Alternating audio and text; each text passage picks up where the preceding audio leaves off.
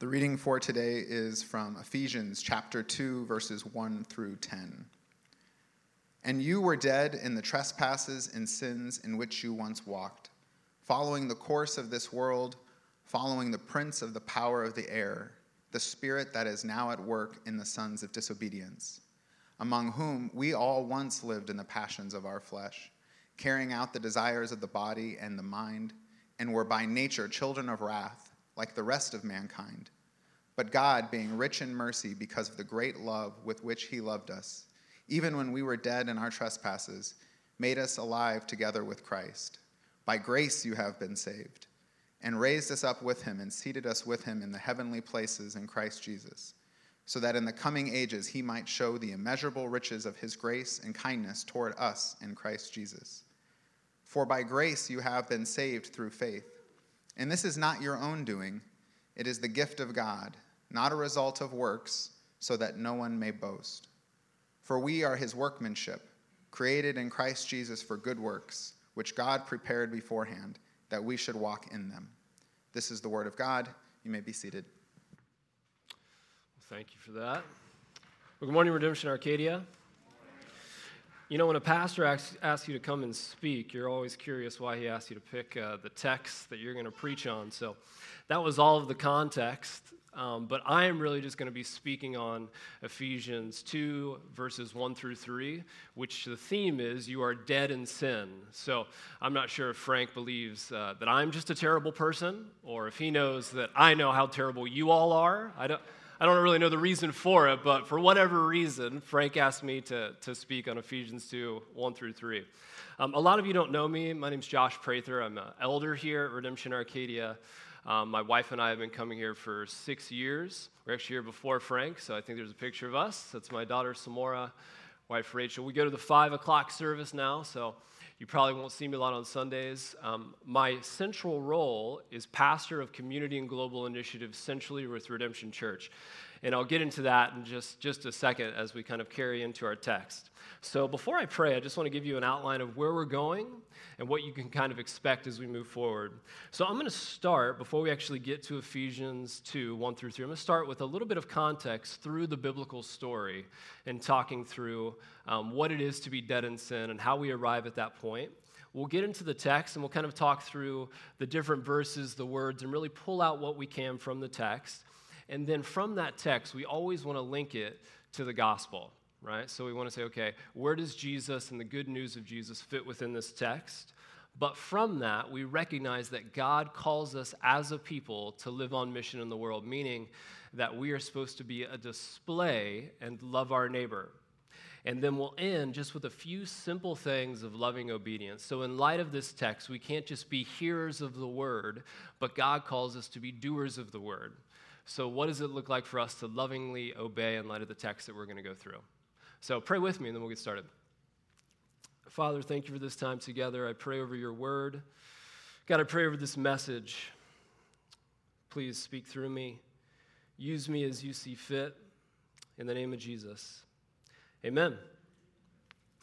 So my pastoral role is pastor of community and global initiatives. And community and global initiatives exist to disciple the whole church, all 10 of our congregations, to love the last, those that are picked last in society, usually because of injustice, the lost, those that do not know Jesus, and the least, so those that are usually marginalized, pushed to the fringes. So if you think of the refugee community, just what was spoken of up here, you think of those that are suffering from homelessness, you think of stuff globally, racial injustice, any of that I kind of find my hand in.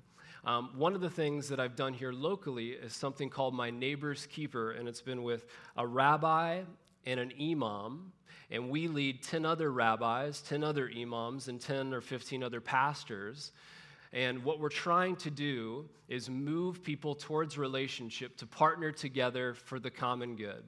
And what do we mean by common good? It means that even though we have very different faiths, and that's why we say multi-faith for the common good, when I sit down with a rabbi, when I sit down with an imam's a Muslim pastor, pretty much. When I sit down with them, we do not pretend to have the same faith, but when we come together, we can recognize similarities, and we can say, man, we want better schools, just as we talked about up here. We want to care for the poor, we want to care for orphans, and all these things we can do together in partnership. We say that we're trying to move the conversation to a conversation about another faith to a conversation with another faith. This is not an exaggeration. I think I've preached the gospel more in the mosque, some Muslim church. I've preached the gospel more in the mosque over the last few years than I have in the church. And why is that? Because imams will often say, we want to know about Christianity and we want to know about the gospel from a pastor. We don't want to know about Christianity or evangelical Christianity from Fox News.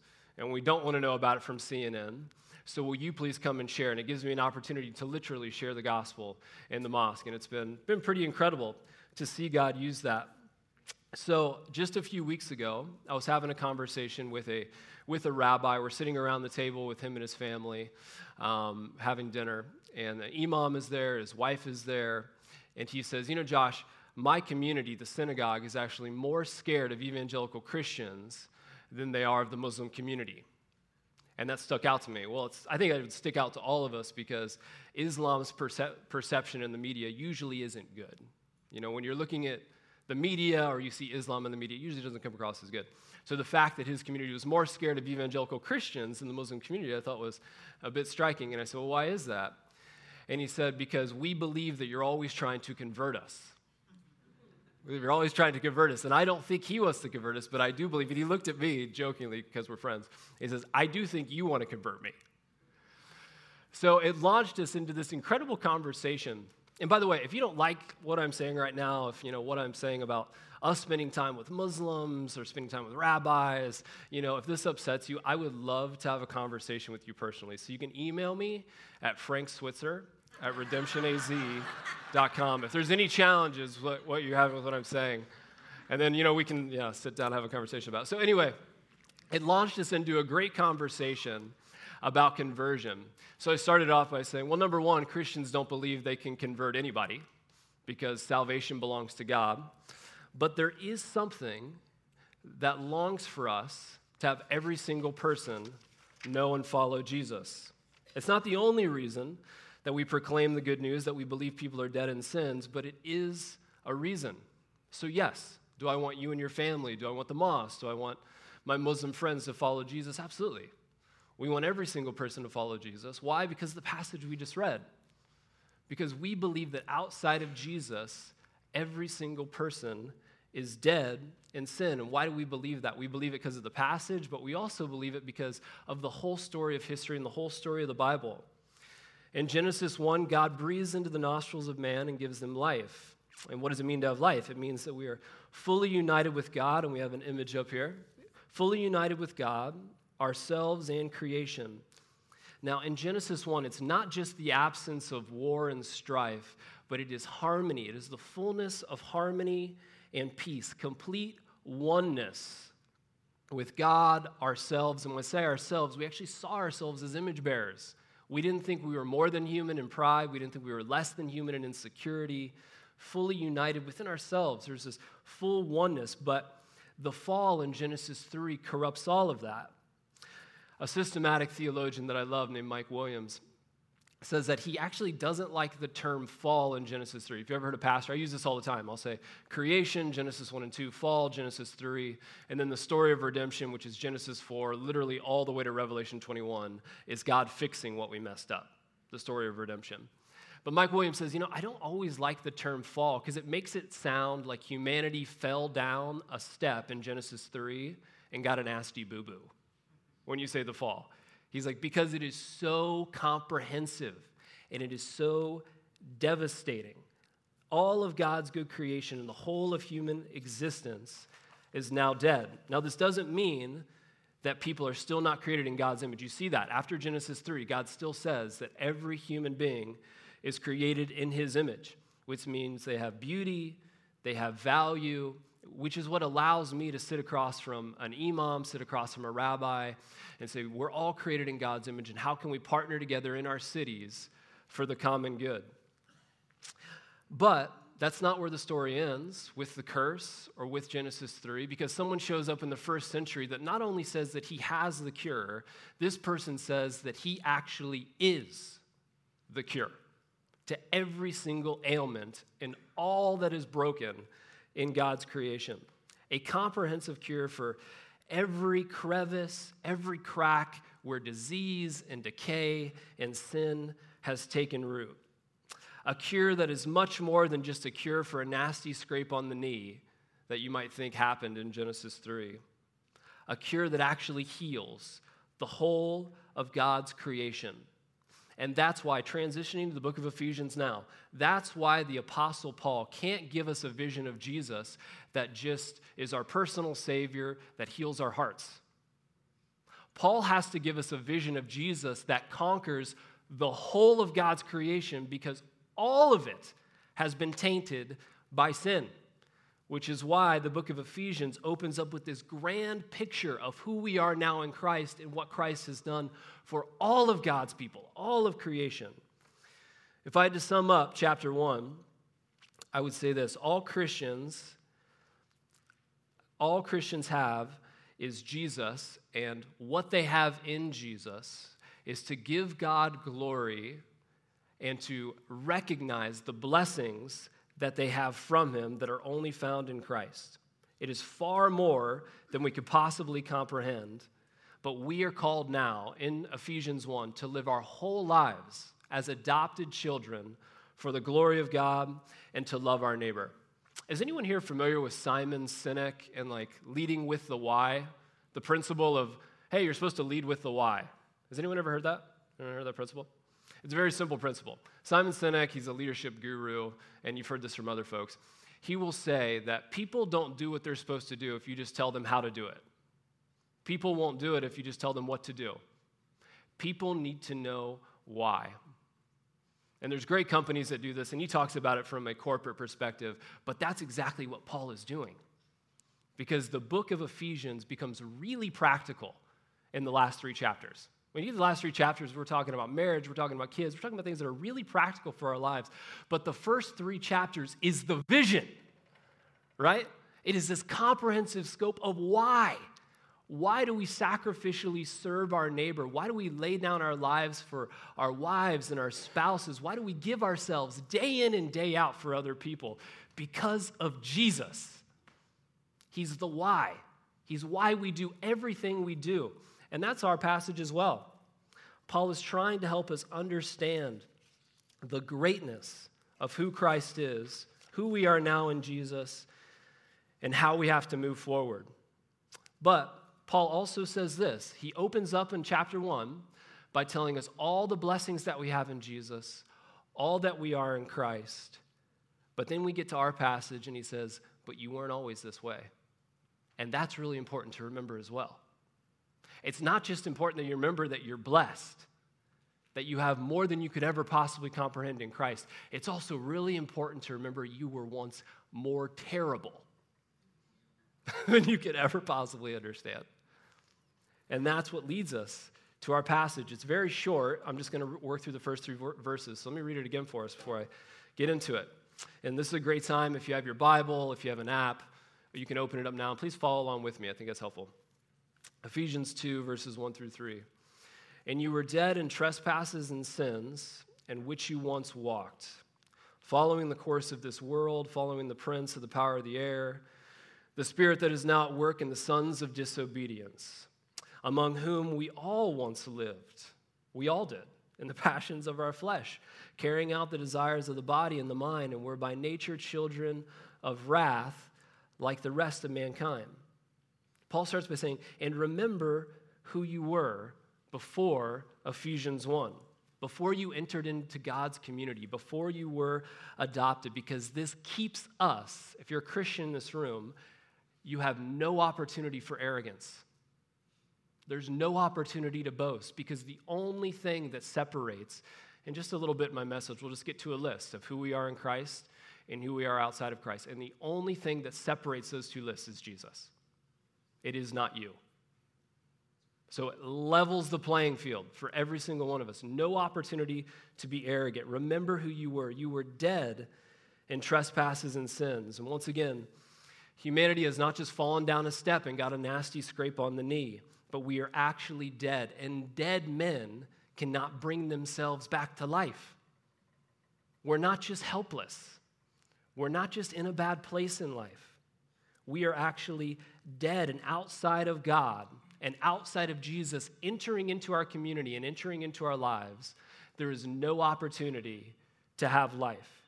It's the only way to have life is through Jesus, in which you once walked, following the course of the world, following the prince of the power of the air, the spirit that is now at work.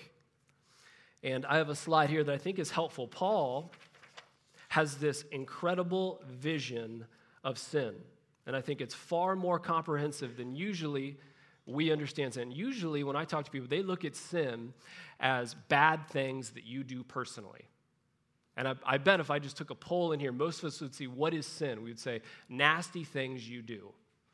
But Paul has this comprehensive, huge vision of what is dead because of what happened in Genesis 3. Paul talks about the world, and he talks about evil now takes shape in systems and in structures. We'll get to that in just a second. And behind those evil systems and structures, you have demonic forces that are at work that actually lead us, play into our flesh, and lead us to walk down the path of sin. Now, do we make individual sins? Absolutely. But is there something far more comprehensive, far more bigger than we could know? There absolutely is. And I think an example for this in our society is consumerism. And I think it'd be helpful for me to use that just to help us understand when I talk about evil systems, when I talk about demonic forces, individuals choosing to do things they shouldn't do. I think that consumerism can be helpful. Paul uses the language of demonic, so that's the language I'm going to use when I'm talking about consumerism. And if you read any theologian from outside of the West, they will talk about consumerism as a demonic force. Now, I think a lot of us would say consumerism is a problem. But the weeds in my yard are a problem. I don't know if they're demonic. But when I listen to people from around the world talk about consumerism and what it's doing to us as a church and what it's doing to the rest of the world, they use the word demonic.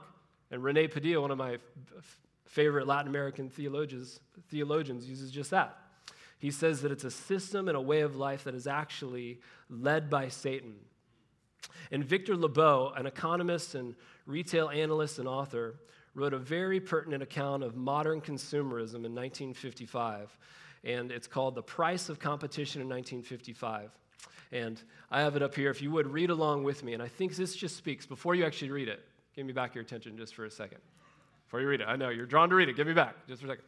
Before you actually read it, just listen to the religion that is laid out in this. Listen to the spirituality that is laid out. It is not just something that is withdrawn. It is meant to capture us as humans. It's meant to lead our desires. It's meant to inspire us. It's meant to give us our identity. That's what it's meant to do.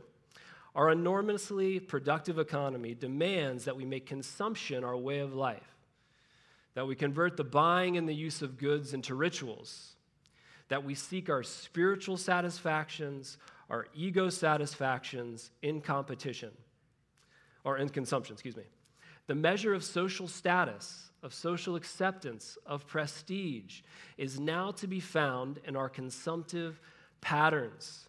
The very meaning and significance of our lives today expressed in consumptive terms. The greater the pressures, listen to this, the greater the pressures upon the individual to conform to safe and accepted social standards, the more does he or she tend to express his aspirations and his individuality in terms of what he wears, drives, eats, his home, his car, his patterns of food and serving, his hobbies. Does that sound like just individual desires that we make as people? It sounds like a comprehensive system that is supposed to tell us who we are as humans. It sounds like our value is supposed to be found in what we consume as Americans. And it's not just something light.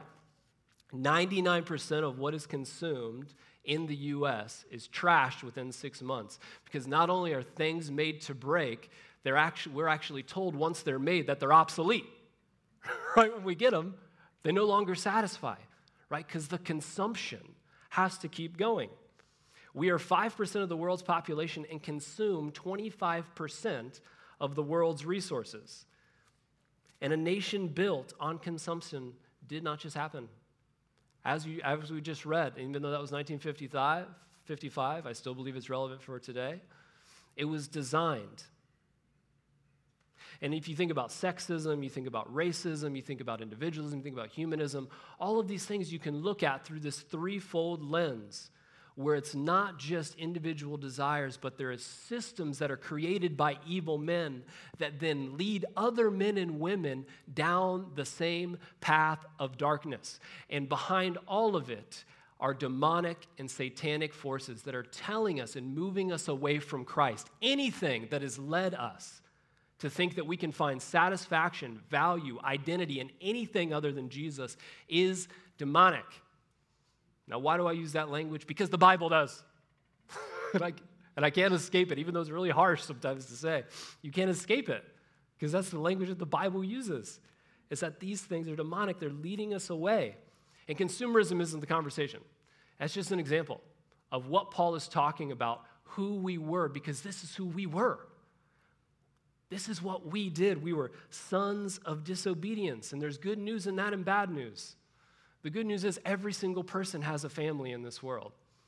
You're either adopted into God's family, or you're a son or a daughter of disobedience led by Satan. Now, I think we need to understand the connection between disobedience and Satan, because a lot of times we just say, man, I made a mistake. But we don't like to say that that mistake was actually inspired by Satan or had demonic influence behind it. But that's what Paul does. He links the two. They're so interwoven that when we make personal decisions that walk away from Jesus, that we are actually siding with principalities of darkness. And then he moves on. We all once lived in the passions of the flesh. And once again, Paul is putting himself into the equation. He's saying that this isn't just you guys, this is me. We all. This is who we all were outside of Christ. We all found our identity in these things. And we can't just blame it. I like to show that graph because it's helpful to get a comprehensive scope of Satan, of demonic powers, of sin.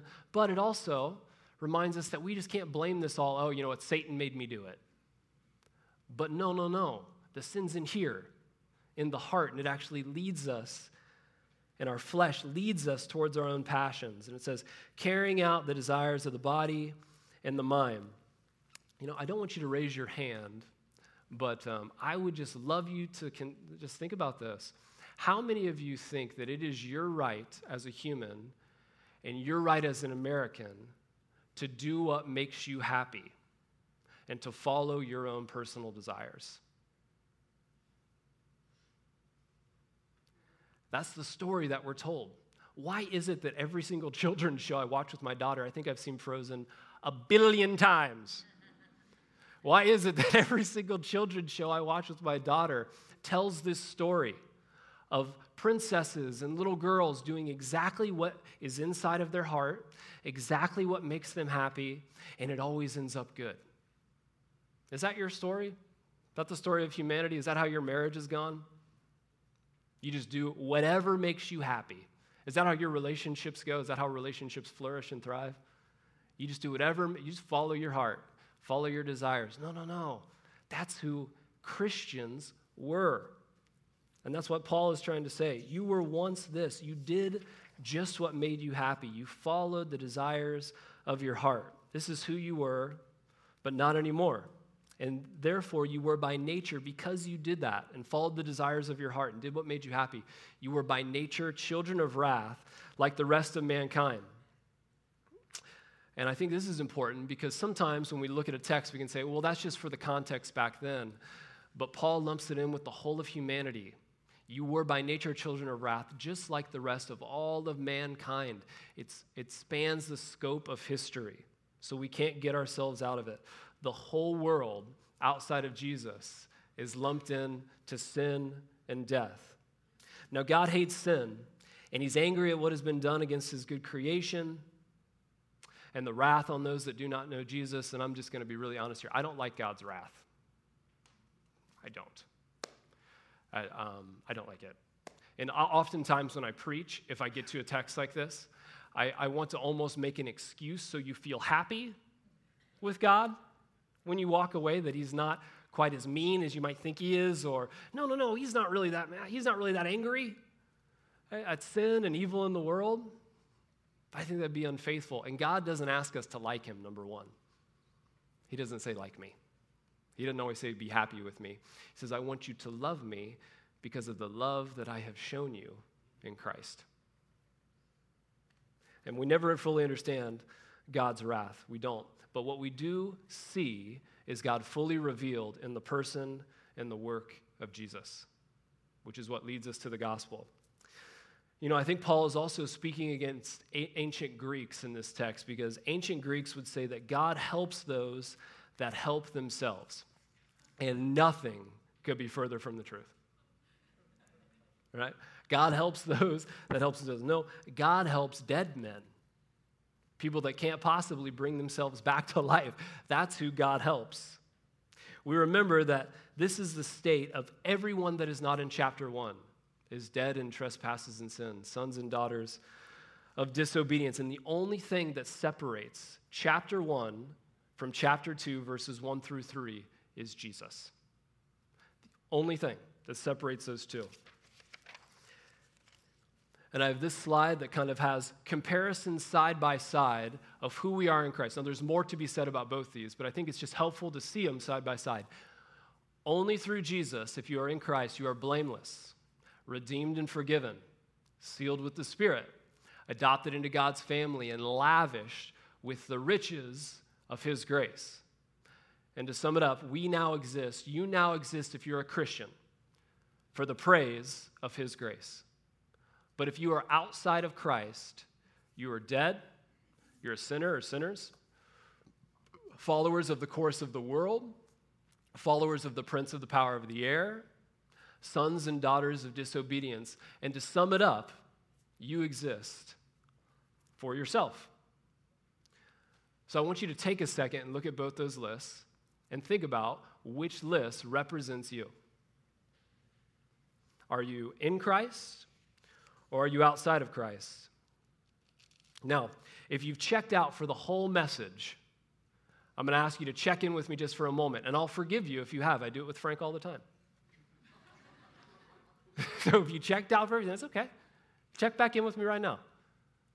Because if you're a Christian, I want you to hear who you were. You were far worse than you could ever imagine.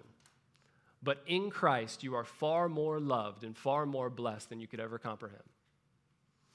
But if you are not a Christian and you have not submitted your life to Jesus, you are far worse off than you could ever possibly understand. But there's good news. And the good news is that God actually offers the free gift of grace found in Jesus to anyone. So if you have not submitted and given your life to Jesus, I would ask you to do that right now. Give yourself to Jesus. But for most of us in this room, we've given ourselves to Jesus. We're Christians, which is the reason a lot of us are here. So we come to think about how we resubmit our lives to Jesus. What does it look like to be a people that are constantly saying, we need more grace, we need more of Jesus, and we come into this room to resubmit and give ourselves back to him. And how we do that is one of the primary things we do is remembering that our predestination as adopted children, as it says in chapter 1, is not primarily about us. Our predestination, if you are adopted into God's family, it is primarily about his glory and the world. It's so that God receives his praise and his worship, and he moves us as a people outside of these walls to your neighbors so that they can know the love of Jesus that you have found. You know, when we chop up Paul's letters, the Apostle Paul, and we go through verse by verse and we go word by word, we can really get a lot of the richness and the beauty out of it. But sometimes we run the danger of missing something. And what we miss is what I just spoke of earlier in the service, is that Paul starts the first 3 chapters with the vision, with the why, that Jesus is greater and you are more blessed than you could ever understand if you've given your life for him. But he moves in his letter towards simple acts of obedience. He moves to the what. What now do you need to do? And not only that, here's how you must obey in light of what I've said. So I believe every message has to move us in that direction. We can't just say, man, we're just so blessed in Christ. Let's remember that. Who wants to go to Postino's? No, it's got to actually move us. Okay, what do we do now, and how do we obey? Because honestly, it's, as I just said, it's not primarily about us. So as we look at this text, how does this actually inform our mission as God's people? There's two things that can be helpful as how this informs our mission. And one is that it gives us empathy for every single one of our neighbors. Because as I said as we were reading through, there is not one person that you're any better than. Everybody's equal, right?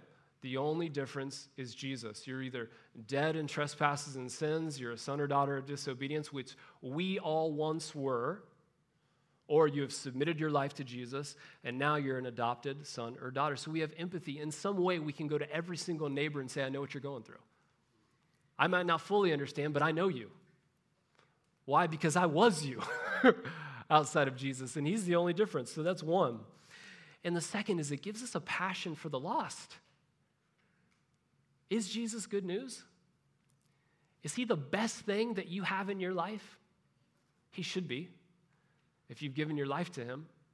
And that should be good news. And when we have family members or people across the street or people in our business who don't know Jesus, we have a passion that they would know Jesus. So how do we obey? There's three things that I thought of as we close up, and we'll end with this, for how we lovingly obey.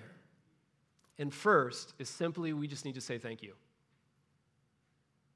We need to say thank you for God for adopting us into his family. Now that's simple, but I would feel like it's a win for me if you left here today and on the way to the parking lot, you took a moment and you said thank you. And you just said, God, thank you. I didn't deserve it. I didn't buy it. I didn't work for it. And you gave it to me. And I don't deserve it. Thank you. And the second is we pray for deliverance. Because as we walk through our text, we recognize that it's far more than people just being bad. People are in bondage to sin.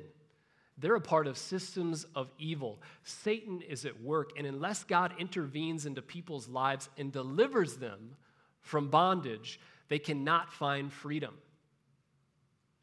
So we say thank you. We pray for people to be delivered that do not know Jesus. And lastly, we share Jesus. We offer people good news. If people are hurting, if people are broken, if people are suffering, we as a people believe we have the greatest news in the world, and it has to be shared. We have to talk about it, and not in an awkward, clunky way. Just as we're in relationship with people that don't know him, we recognize they need to know him because he is good news.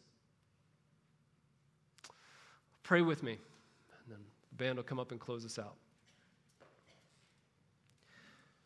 Father, thank you for this time together. Thank you for your word, and I just pray that in light of what we've heard today, that we would move towards our neighbor, that we would love them, that we would share good news, that we would always say thank you for the grace that we have in Jesus. Amen.